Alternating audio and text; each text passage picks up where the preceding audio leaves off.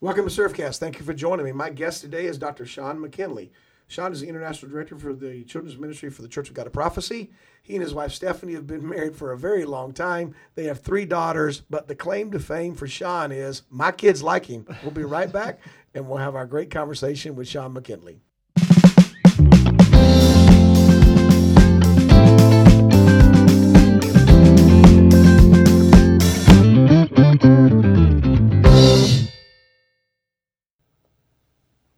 Sean, welcome to Surfcast. I'm glad you're here, man. Thank you, Will. I appreciate the invitation. It took us a long time to get you in the room because you're like a traveler all over the world, right? Yes, I am. So tell me, man. So, you and Stephanie, how long you guys been married now? We have been married for 17 years. 17 years, Yes. And you have a new driver in the house. Not yet. Almost. It's coming. Yes. Almost. Yes. Yeah, we've talked the other day at church. You know, guys that listen to us, I go to church with Sean, and that's kind of like a really cool thing because I get to see this guy in the real form when he's not like standing on the stage wowing everybody, and he is legit. But let's go back to this teenage driver that's headed to your house. Are you going to teach her how to drive or what? I am not teaching her to drive. I know this because we talked about it the other day. No, I do not have the patience to teach my daughter how to drive. Okay, now this is a bit strange. We're going to talk about children's ministry today, which takes an incredible amount of patience. Yes. And you're now saying you don't have patience. Hey, when they turn 12-year-old, they're not my problem anymore. They belong to the youth pastor and their mother at this That point. is awesome. Awesome. Hey, guys, really. So, Sean, actually, I didn't mention this on the introduction, but you're a college professor and you are just kind of a great friend to a lot of folks. But my real value in inviting you to the Surfcast today is simply because I know you and my kids like you, man. I'm looking at a picture you brought me, which was 1998. Yes. It's Tyler and Nicholas. They were little fellas along with some of their friends in Camp Hickory Hills in Tennessee, right? Yes, yeah. You were their camp counselor. What do you remember from that day? Oh, man, your kids are great. Are you kidding me? They're awesome. Now, the other boys in that picture, they might have been a little more mischievous, but your guys were great. Yeah. No, I loved your kids, and it's so funny getting to know them when they were young. Yeah. And the qualities that they had then, they still have. Oh, good. But they're older, Good. They're like 30 now, man. Yeah. It's crazy. Your oldest, Tyler, he's always been kind of serious. Yep, he has. He was a leader in the cabin. That's funny. And, of course, Nick there, he was the comedian, the fun one in the cabin. Go. So it's neat to see how over a long period of time, some of those qualities have remained the same. And then when you were a local children's pastor at Pierce Road Church where we attend, Benjamin, I think, was in your group at that point, he was, right? Yeah. And Ben was actually a special part of my wedding, too. I don't know if you remember that. Yes! He played the violin at my wedding. He did play the violin at your wedding. That's cool. Yeah. Sean, in your bio, and I got a long bio, which was like 17 pages, and then I got a short bio, which was like 2 paragraphs. But I love the statement in there. Said you were called to children's ministry at 13 years old. Yeah. Now, seriously, man, who in the world can hear from God at 13? What does that look like? Talk to us about that. Well, it's an interesting story, and I probably need to make an adjustment to that bio because I was 13 years old when I felt the Lord call me to children's ministry. I was at Camp Hickory Hills, where I was a cabin leader for your boys a few years later. And I don't remember the evangelist, who it was. I don't remember what he preached, but I do remember he gave an invitation to come and pray. And he said, it is possible for you to know what the Lord wants you to do with your life. And at the age of 13, I went up to the altar, and, we're Pentecostals. So I was expecting, as camps usually go, altar call time. You come to the altar, you cry, you pray, you rock. Because it's what Pentecostals do, right? People come around, they put their hand on you, they move on, somebody else comes, you cry, you pray, you rock, all that. But that night, that was not how it happened for me, actually. I knelt down, sincerely prayed, Lord, I want to know what you want me to do with my life. And I felt him say to my heart, I want you to serve kids. And it was only in the last couple of years that I realized that although that was kind of a defining moment for me, many years before, the Lord was doing that work in me. My mother was my children's minister, and she would use me as her assistant. I'd help her gather the props. Sometimes I'd be a visual or an actor in her lesson. So even though I know I felt that call at 13, all along the way, God was using my mom to kind of lay the foundation for when that call would come, that I'd move forward. So that's what it looked like for me. I know not everyone experiences that call. We're called in different ways. But for me, that was my experience. Now, how long did it take you? And this is important, I think, because a lot of times we think God's calling us into something, and we expect we're going to step immediately into that, right? Sure. So, how long was it before you actually found yourself really in? And I hate to use the term profession, but it is your choice of work, right? Sure. So, before you found yourself really stepping into that, and what were some of the hurdles along the way that you had to overcome to really realize God spoke to me at 13, I believed it, and now I'm doing it? Sure. Well, it's funny you asked that question because that night the evangelist had us share if God had spoken to us, and I shared that night, and he very wisely said, "You need to go back home. You need to share that with someone." And so I came home. My dad was my pastor. Yeah. I told my dad, and immediately I began to face resistance, not from my dad. Sure. I had some sort of personal things that would rise up later, but immediately I can remember there's a preschool class that needed a teacher in the church. And so I went to, at that time, our Christian education director, I went to him and I said, Brother James, I'd like to teach that class. You need a teacher.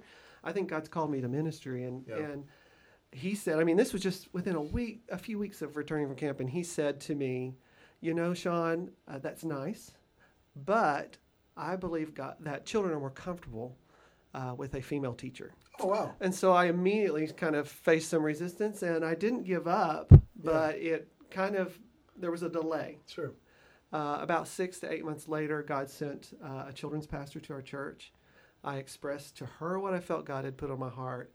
She affirmed me. She placed value in me. She invested in me. She gave me resources and training.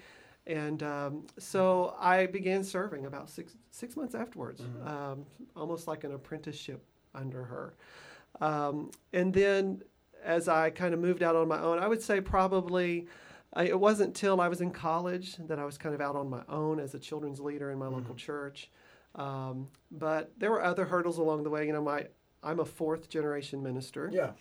And okay, now which one of your girls are going to pick up the mantle? That's all I want to know. All three, we'll see. But ministry was kind of defined for me what it looked like. It was a pulpit ministry. It was being a pastor over a congregation, and so I had some of those sort of internal struggles of what ministry should look like, and it definitely wasn't children's ministry. But I thank God, it's now been 30 years that I've been serving. In some capacity in children's ministry. I had 1 year that I stepped away to be an associate pastor, but it's been a tremendous ride, and I thank God for giving me this opportunity. And I hope, right now I've got such a great opportunity. I'm paid now to be a part of children's ministry and develop and to train leaders really all around the world. That's never lost on me. But I hope that whenever this is done or they're done with me, whatever the future looks like, I hope that you'll still find me on Sunday mornings in my preschool class at my church, teaching those kids. Wow, man, that's a great story. And the cool thing for me is I've been able for now, I guess, better part of 30 years, have watched you do that, or 25 years, I guess, in particular, watched you develop and do that in lots of different places. Children's ministry then, children's ministry now. I'm sure the method has probably changed a lot. Sure. But what do people need to know that are sitting out here listening to this podcast that have this unction or this idea or this, I don't know, maybe heartburn or whatever the night before that tells them, you know what, man, I want to work with kids too. What do they need to know about that? Because it can't be the easiest thing in the world. Sure. I'm a speaker, but to speak to kids, come on, man, that's a little scary. Yeah. So talk to us about that. Well, I think that you need to know that, first off, let me just share my heart. I believe, and I have said this repeatedly, and I know there are people who are listening from all backgrounds, involved in all types of ministry. I have done other ministries as well, in addition to children's ministry. I was even at one time a women's ministry director. Let's not talk about that, okay? That's a story. Well, you do have a wife and 3 girls in your house. That's true, too. So you're still a women's ministry director. I believe wholeheartedly, and I think I would believe this even if I wasn't called to children's ministry, but I believe children's ministry is the most strategic ministry of the church. Okay. I believe it's the most important ministry of the church, and I think that you can find, there are a lot of statistics that kind of bear that out. I believe there's a biblical foundation for what we do. so I want to just lead with, I think there are some people who kind of sometimes look down on children's ministry, or we're those weird people that go down to the basement, Sure. and never emerge. Yeah. Sometimes there's a hint of desperation because we're always needing volunteers. But I would just say to people that children's ministry is the most strategic ministry of the church. And so to have that call to be drawn to that ministry I believe that it is a divine call that we can receive. Sometimes we just see a need and we respond. Mm-hmm. However it is that you're called, jump in and serve.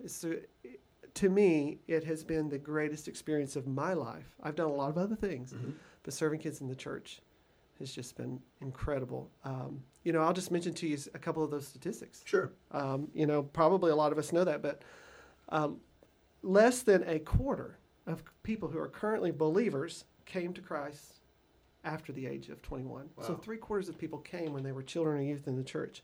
I think this is incredible to think about that by the time a child turns 9, they've already established their moral foundation and their worldview has been formed. And more than half of people who have accepted Christ as Savior did so before the age of 12. And, just one more. This was George Barna. He said that by the age of 13, a person has irrevocably formed the majority of their beliefs about God, about Satan, about the reliability of the Bible, what the Bible has to say about the afterlife, about the deity, about salvation, and the Holy Spirit. Mm-hmm. I don't know of any other better place to invest your time and your energy than in children. Mm-hmm. So if somebody wants to do that and they're getting the resistance that you talked a little bit about earlier, how can they begin to stay focused, keep their minds, alert on possibilities? Because I think too often we've seen resistance from the inside of the building of the church versus from the outside, Sure. Especially in this particular area. So speak to that for just a minute.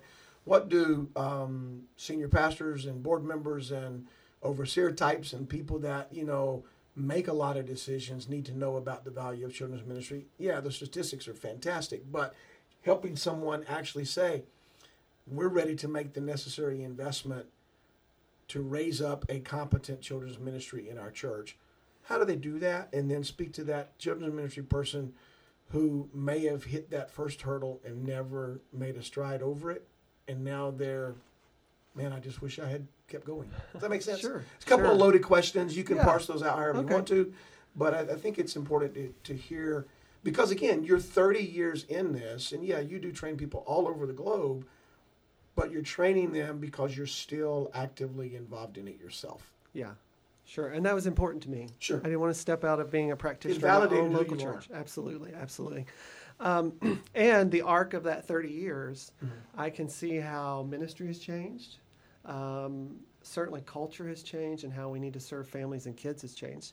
I would say for someone who has experienced that call, they've faced resistance, maybe it's discouraged them. I can only speak maybe from my own experience here, that I kept that call in front of me. Mm-hmm. And the first thing I did when I hit that first hurdle was really just to pray about it. And what do you mean by keeping it in front of you? I kept reminding myself, this is what God's called you to. And even when I didn't have the opportunity, I began to start trying to develop my skill. Right. At that time, it was just reading books. That's all. And there were only a few books in children's ministry. There's lots of things now available to us, blogs and online training and resources.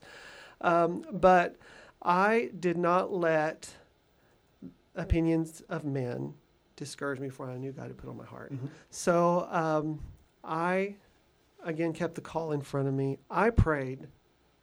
That was all I could do. That God would open the right opportunity for me at the right time. And even at the age of 13, I knew that's what I needed to do. And in time, he did that. I would encourage anyone out there, if they feel called to children's ministry, to start looking for those opportunities to serve. See what presents itself, but also begin growing in your skill. Seek out training. There are a lot of great opportunities. There are, of course, schools, institutions that offer courses and degrees. There are certification programs out there. A lot of tools that people can access to grow in not only their skill, but their understanding of this ministry. And one of the things, of course, we didn't read that 17-page bio, but in my past, I did in our movement, I served as a state regional director. Right. One of the most frustrating things that I encountered then, and I still do today, is people who say to me, but Sean, we don't have children in our church. It always elicits a really strong response in me, although I have to be kind. And just because you don't have children in your church doesn't mean you don't have children in your community or families that you need to reach out to. Right. And so I believe every church there's a call to reach children because children are a part of the harvest. And of such is the kingdom of God. So we need to be reaching out to them. So pastors who are out there and listening, again, prayer. It starts with prayer. Sure. If you don't have a burden for kids, ask God to give you one. If you don't have someone serving, ask God to bring the right person to you, and then begin to invest in them once you find that person. Again, training, resources, curriculum, all the tools that they need. And then one of the most important things I think for pastors to understand is children's ministry can be such an isolating ministry. Because, I think about just even our own local church, which I think is true of most churches that I encounter. We have Sunday morning ministry and we have Wednesday evening ministry. Guess who's serving both of those times? The children's ministers. And a lot of times, again, they're in a separate part of the building. They don't ever emerge from that part of the building. And so it means a lot when a pastor checks in with the children's ministers. Asks them how they're doing spiritually. Is there anything that they need? Just thanks them for serving. I would just encourage pastors who might be listening to think of ways that you can encourage your children's minister and make that a priority. Sean, I think I alluded to it at the front end. One of the reasons that I really wanted to invite you to this conversation was because I've seen the constant, committed, and excellent work that you do in ministry. And I saw it with my children when they were small boys to now. I mean, man, they have high regard for you and high respect for you. And it's because you've kept that thing going. But you also have a home. You've got a wife, Stephanie. You've got 3 girls, right? 17, and the youngest is, how old is she? The youngest is 7. Wow, man. And so, you got any more kids coming? No. Well, No. we'll find that out later, I guess. No. So let's talk about, I hate the word balance because balance doesn't make sense. I don't even think it's achievable most days. But let's talk about doing well at home as well as doing well at work. Because you are a successful father. You're from Stephanie's opinion, from what she makes it known to other folks often, you're a great dad, but you're also, a loyal and faithful husband. And you're an incredible ministry guy. You do phenomenal stuff all over the globe. How in the world do you make all of that stuff work so well? We know it's Stephanie, but also give us some points on how can people who seem incredibly busy and crowded make things work so well and spin all the plates so that they're doing. Does that make sense? Sure. Yeah. You kind of gave my answer away. It's my wife. Yeah, it is. And you're all this positive feedback about your boys. I've said for many years that you should write a book about how to raise boys because your boys are awesome. But we all know it's Angela. It is Angela. So, I will tell you. I don't know that I'm all those nice things you said. Let me be the first to say that. I don't know that I balance it all well. When I came into this role as an international children's director, I knew a lot of travel would be involved. And I will just tell you now 4 years, the persistent prayer for me has been, God, please don't let me be so busy winning the children of the world that I lose my own kids. And that is a sincere prayer of mine. I do depend a lot on my wife to kind of be that center in the house of keeping us all going and together. But, I recently heard someone, so I can't take credit for it, but their advice was, and I thought it was so true, they said, so many of us in ministry choose to marry the church and date our families. Oh, wow. It should be the opposite. Let's date the church, but marry our families. Like and I kind of see how that, you can picture how that would work in your relationship, those of us who are married. But, I try my best wherever I am to be present there and to realize I don't know that balance is possible, to be honest with you. I'm learning that there are times that my ministry needs more of me, and there are times that my family needs more of me, and to give myself the permission to be where I need to be, and as I said, be present there. And that's how I'm trying to work it all out and to keep the plate spinning. And it gets a little bit crazier now that all my kids have activities, they have sports, but I do my very best to be there with them when I can. You know, my dad was in ministry, and he will tell you, he has often said to me, his greatest regret is some of the times choosing the ministry over his children. But it's so funny. I will come back and he will say, Dad, you modeled for me ministry. I don't regret that you made those choices. Yeah. And so I think having to free ourselves of that idea of balance. Again, I don't know that it's possible. But wherever you are, that's where you need to be. Be present there. We're sitting around the table with Angela and Nick and Caitlin, and then Ben and Lexi the other night, and Grant, of course, and my grandbaby. And we were actually talking about, you know, sometimes the boys want to mess with me. You know, Dad, you were gone a lot. Dad, you know, because in my earlier days of our marriage, and when the kids were small, I traveled a lot. You know, I still travel a lot now, but I really was on the road quite a bit those early days. You know, and they were like, but mom held it together. You know, mom was here. Mom was here for us. Man, I want to encourage families that are involved in ministry, regardless of what the title is, regardless of the position or where you think you might be doing this. If you're married and you got a family, man, you got to understand it's about doing it together. Sure. You know, I understood many years ago, if I'm genuinely concerned about ministry, I'll never do it alone. I'll always have somebody with me doing it. Right. And it was my boys that were with me as well. You know, I remember taking them to a number. They said I was a slave driver. I made them work. You know, child labor was expensive back then. You know, but what I learned was it's about the togetherness. It's about the being. You know, speak to us. I don't know if we want to do this in a prophetic sense or whatever. Maybe you just do this in an awareness sense. I don't know. What does children's ministry look like in the days ahead? You know, we know we are in a battle for faith in our country, all around the world. We're in a battle between, you know, good and evil, right and wrong, you know, light and darkness. What do we need to know about children's ministry in the coming days? Sure. And I think that's an interesting question because the time we are in is so unstable and interesting.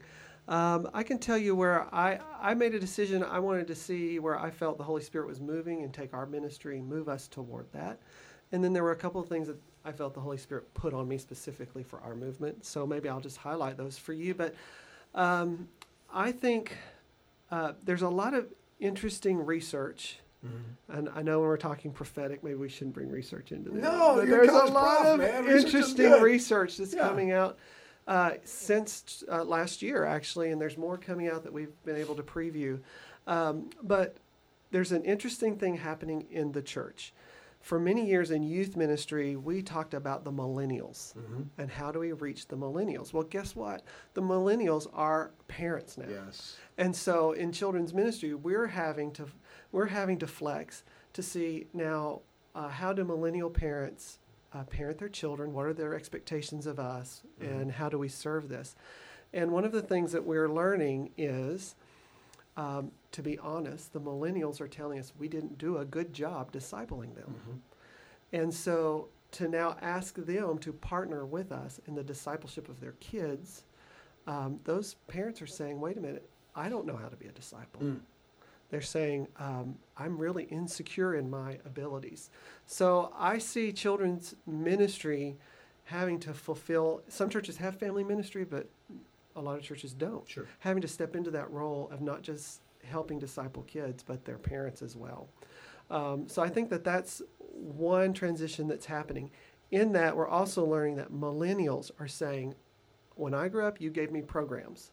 I have a lot of knowledge about the Bible, but again, I don't relationally know how to live it out. Sure. And so they're looking for us, not necessarily to have so many great programs for their kids, but relationships. At the same time, we're learning that most kids say that they only have really 2 meaningful relationships in the local church. And we're learning that they actually need 5 or 6 people walking in relationship with them to help lay that solid foundation of faith.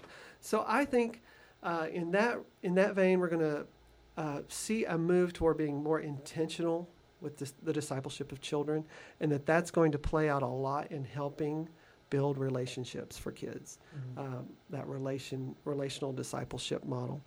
I think also, we see a growing hostility toward the gospel. We see, I believe, maybe Ed Stetzer used the phrase, there's a coercion culture out there that's trying to take our kids.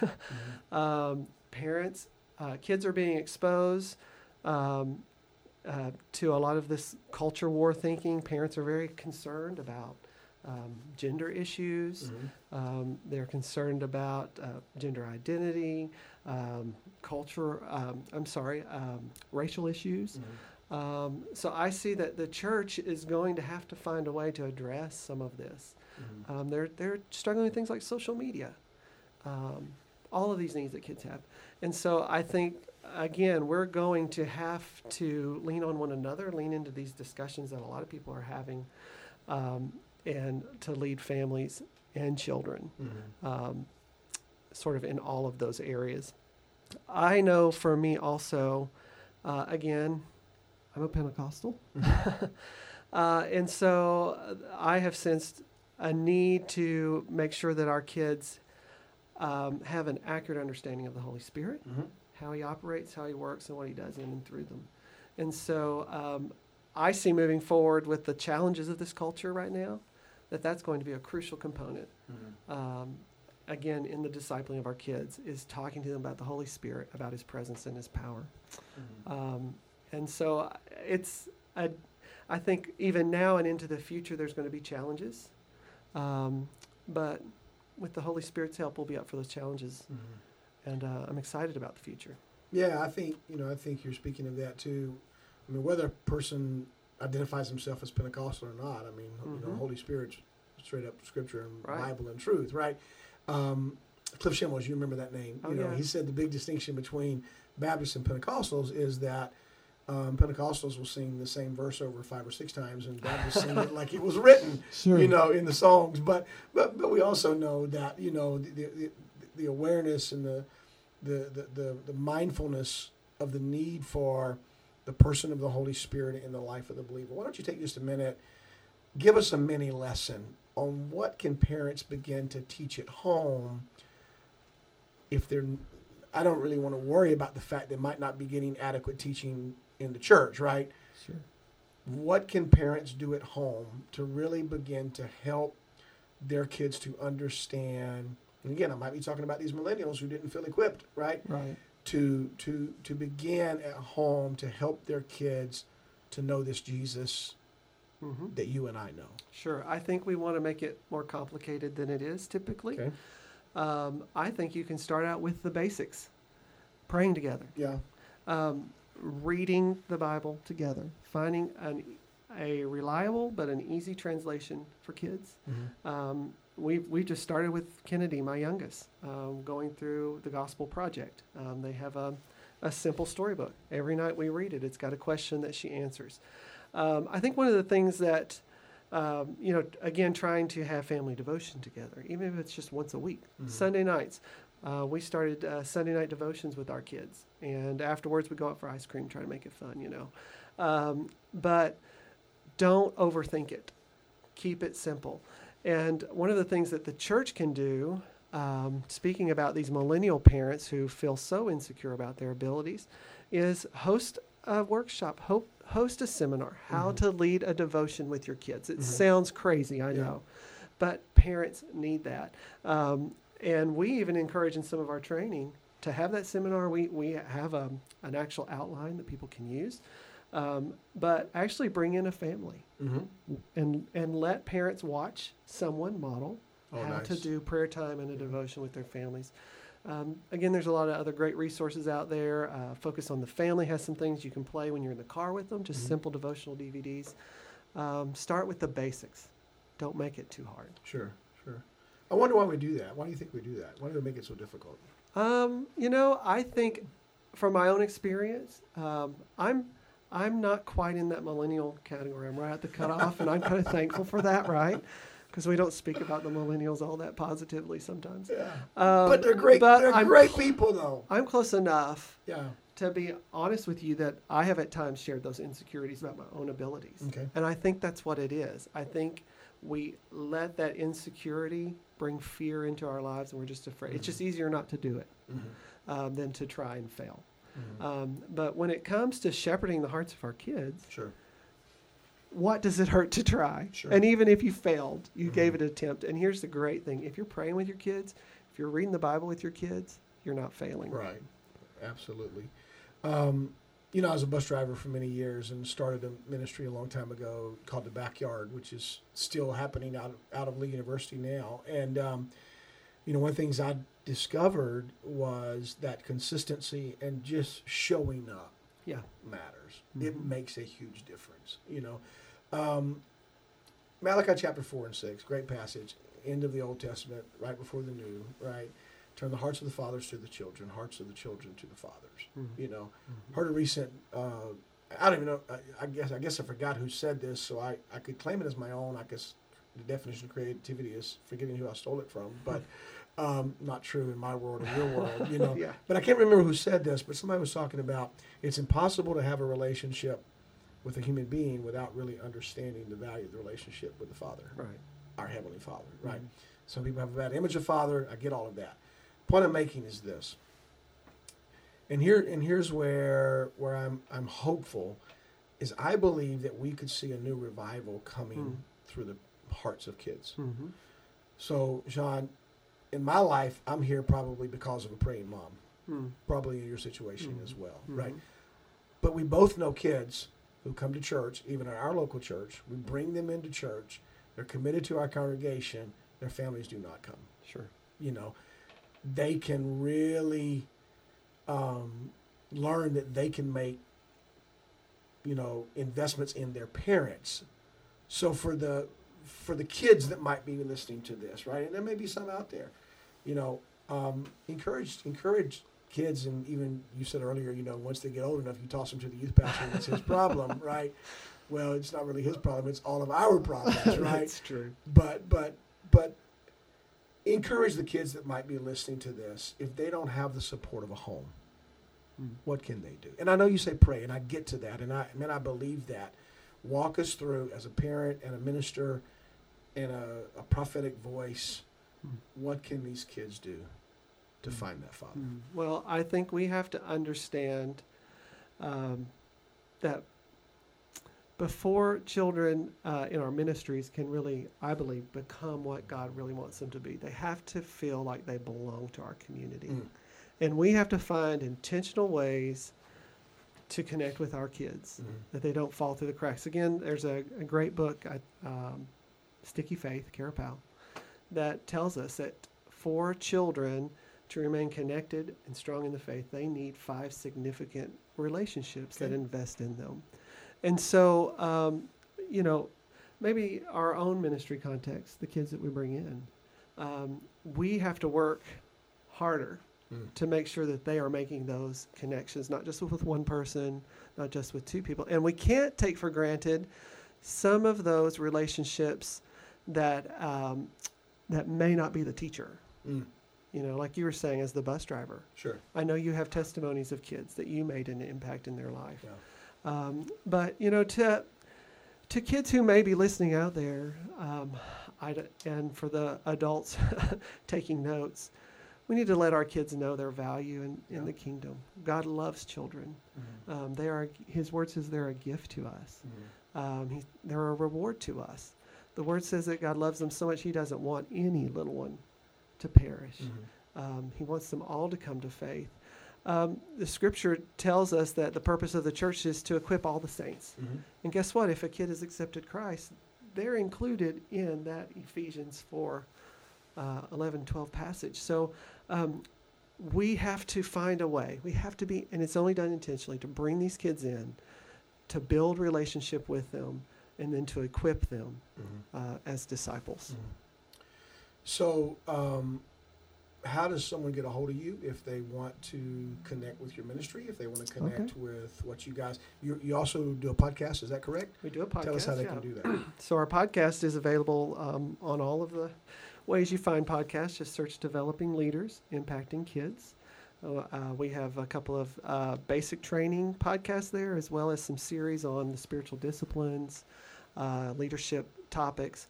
You can also visit our ministry website. We have a lot of free resources there, a ton of free resources, video training. We have a certification program. It's all found at cogop.org/children. cogop.org/children. Yeah. Okay. I got a few last questions, for fun questions here. So we'll make the serious one first, and then we got a couple of fun ones. You mentioned Sticky Faith, but what's a must read for you? Okay, well, right now, a must read, I would say, is probably the book I just gave to over 200 people. Okay. It's a book called Resilient. Okay. It's by Valerie Bell and the people at Awana. I believe it's the most important book in the last 20 years in children's ministry. Okay. It's all about some of what I've been sharing, actually, the importance of child discipleship, and it's written from the context that, yes, there is a revival coming, and it's coming from the children's wing. Mm-hmm. So get ready. Man, I'm telling you, I sense that in my heart, Sean. Yeah. I really do. Absolutely. And I think that this time period, I love the title of the book, Resilient, because our kids right now, we're learning how resilient they are. And I think what the enemy is intending for their harm right now is actually going to be used for their good. Mm-hmm. And we thank God and look forward to what he's doing. A couple of other great books. Reggie Joiner, Think Orange is a great book.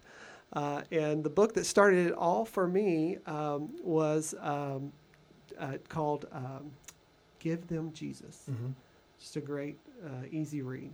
Mm-hmm. So those are 3 recommendations I would give you. There's also a blog on our website, 5 other books that I would recommend. Just search 5 books. Awesome.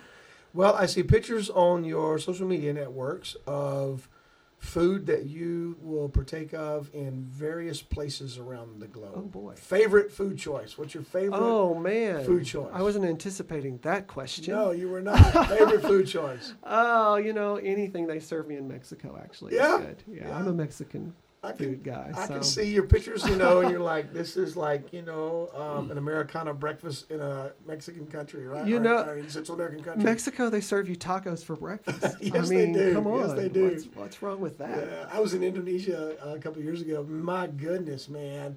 It was crazy. The buffet they had for breakfast had like 120 items. I don't know. I took pictures, and it was like at 6:30 in the morning, and I'm taking pictures, and I'm like, this is wild. What do you do for fun, Sean? We know what you do for a profession. We know what you do but what do you do to refuel yourself? What do you do to unpack, to relax? I enjoy movies. Yeah. I enjoy going to the movies because you have to turn your phone off. Nobody can connect with you. So I enjoy seeing movies. I enjoy seeing movies with my family. Yeah. But I also enjoy seeing them on my own. So that's probably how I sort of decompress after a trip. Oh, that's cool, man. Closing final words for our audience. What do you want to say? Well, what do they need to remember? I would hope that they would remember that children's ministry is the most strategic ministry of the church. Yeah. It is worth the hard work. It's worth sometimes the disappointment. Mm-hmm. It's worth the investment that you will make financially as well as with people resources. I don't know how you can see a future in your church if you're not reaching kids. Mm-hmm. So if you're out there and maybe you felt this call to ministry, find somebody to partner with you. Certainly you can access our resources. We'd love to help you out. Yeah.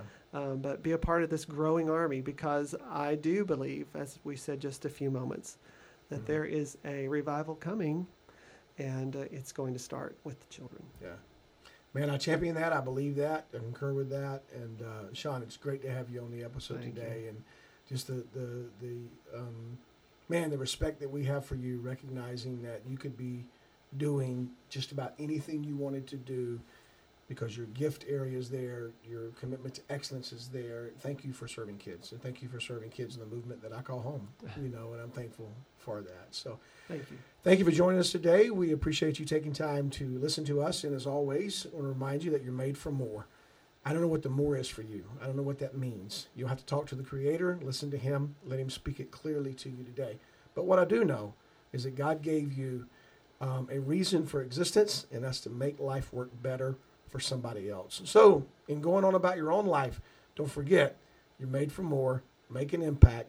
Make it work. And until next time, we'll catch you on Surfcast. Have a great day. Thanks for tuning in to Surfcast with Dr. William Lamb. Be sure to follow us on Instagram at Surfcast to stay updated on special guests and future episodes.